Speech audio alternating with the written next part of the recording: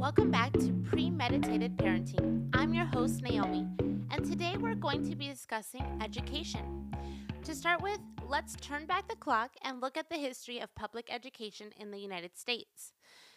In 1837, Horace Mann was on the Board of Education in Massachusetts. Horace Mann took a trip to modern Germany and was impressed by the model of education in Prussia. When Prussia was conquered by Napoleon, the conclusion was drawn that the reason for the defeat was because the soldiers were thinking for themselves and not taking orders given.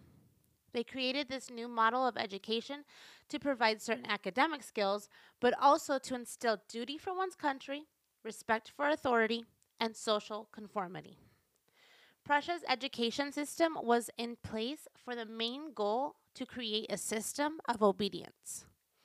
Johann Fichte was a German political philosopher who said, "Schools must fashion the person and fashion him in such a way that he simply cannot will otherwise than what you wish him to will."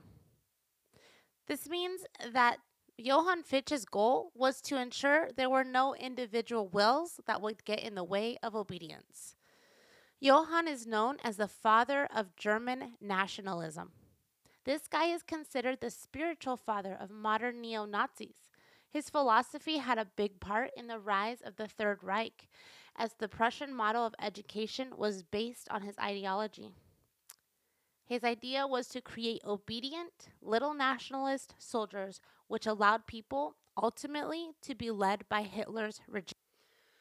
Horace Mann advocated for public schools to be separate from any religious or political affiliation that would provide education for children of all backgrounds. Mann encountered strong resistance to these ideas. From clergymen who cringed at the idea of nonsectarian schools, he also had friction from educators who condemned his philosophy as indoctrination of classroom authority, and from politicians who oppose the board as an improper infringement of local education authority. But his views prevailed. Horace Mann wanted to offer the same content of education to all people. This sounds like a great, compassionate, and generous idea. However, remember his push for this came from his trip to Germany to review the Prussian model, which was modeled after the ideology of Johann Fichte. Here's another quote by Johann Fichte that gives us the real purpose behind this system. Education should aim at destroying free will so that after pupils are thus schooled, they will be incapable throughout the rest of their lives of thinking or acting otherwise than their schoolmasters would have wished. He goes on to say, when the technique has been perfected, every government that has been in charge of education more than a generation will be able to control its subjects securely without the need of armies or policemen. Oh my goodness. The history of public education is dark. Where did we go wrong? H.L. Mencken speculates that public schools have done more harm than good. How could they not? Mencken asked. Having taken the care and upbringing of children out of the hands of parents where it belongs, throwing the entire matter into the hands of irresponsible and unintelligible quacks. Those are his words, not mine. I think H.L. Mencken hits the nail on the head. Public schools have taken the upbringing of kids out of the hands of parents. This is our God-given role. We must take it on with pride and ownership. We are the stewards of our kids' learning and growing. Schools used to build on Judeo-Christian principles taught in the home. Today, school curriculum tends to diverge from that and in its place tries to social engineer. In many ways, curriculum tends to undermine or devalue the home and moral behavior. Mencken points out that the public school system has done nothing more than homogenize cultures and create uniformity of thought. He says the aim of public education is not to spread enlightenment at all. It is simply to reduce as many individuals as possible to the same safe level, to breed a standard citizenry, to put down dissent and originality. Now, really quickly, I do want to preface that I believe that there are teachers out there in public school system that genuinely want to help children succeed in being responsible adults, and even many who would honor the parents' role and relationship with their kids. Many teachers also see your kids as individuals.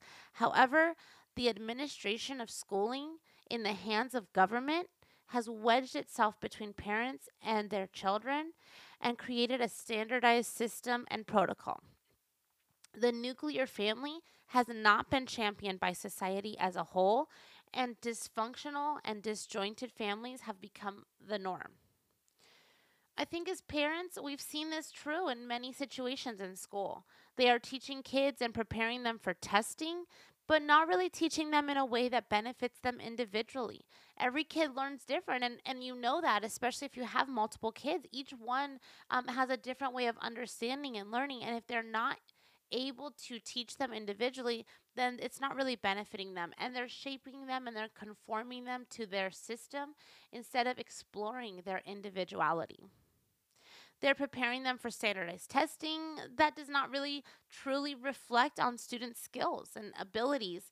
And in the meantime, they neglect other important topics.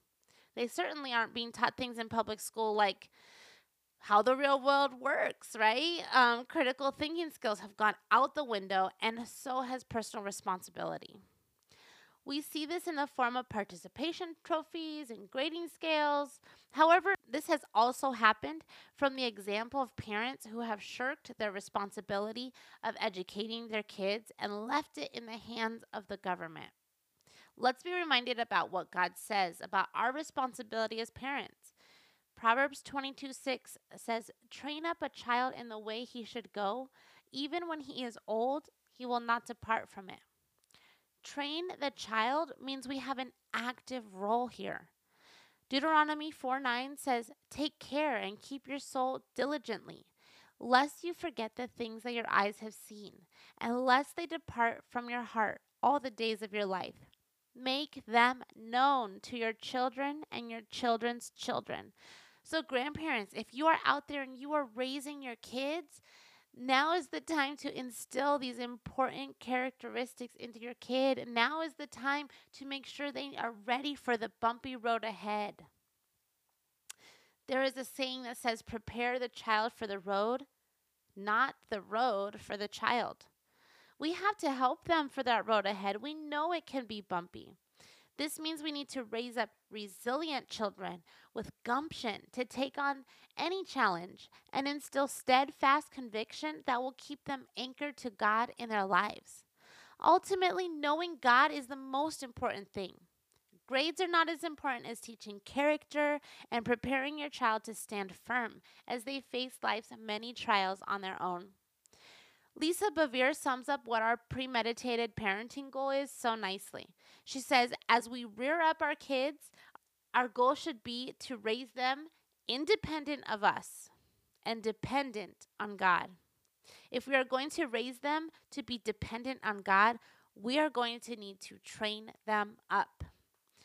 Parents, we cannot be anything but conscientious and vigilant to the training and education of our children. Donna from Mentoring on Our Own says, "What is education anyway? Education is to rear up, to elevate, to bring forth, or to lead out. Education begins at home. Education includes the development of character and learning how to think.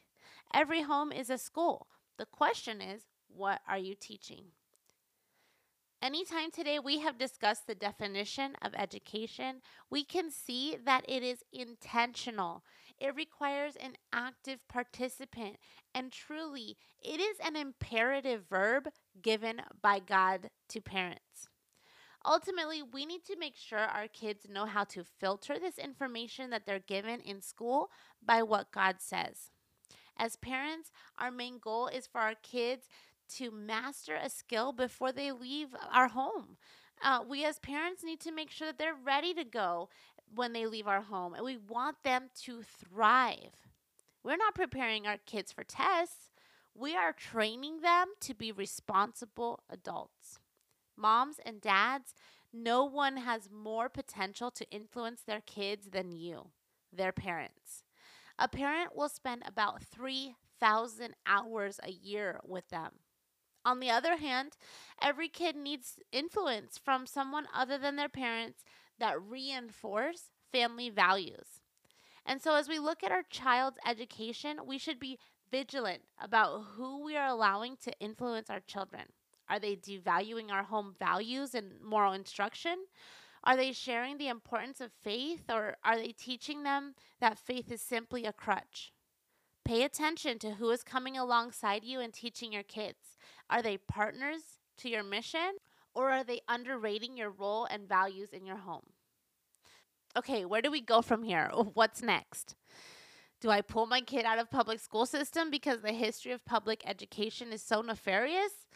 Well, some may argue yes. And if you are looking for a homeschool curriculum and you don't know where to begin, I would like to invite you to listen in on my interview with Missy Canfield, a representative for Classical Conversation, where she gives us the scoop on her experience with homeschooling and some insider tips on how to get started.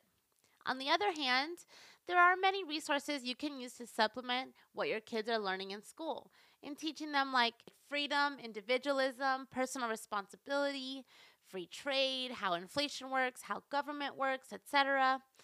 My favorite resource is The Tuttle Twins. The Tuttle Twins started out with as fiction novels that introduced these concepts to Ethan and Emily Tuttle.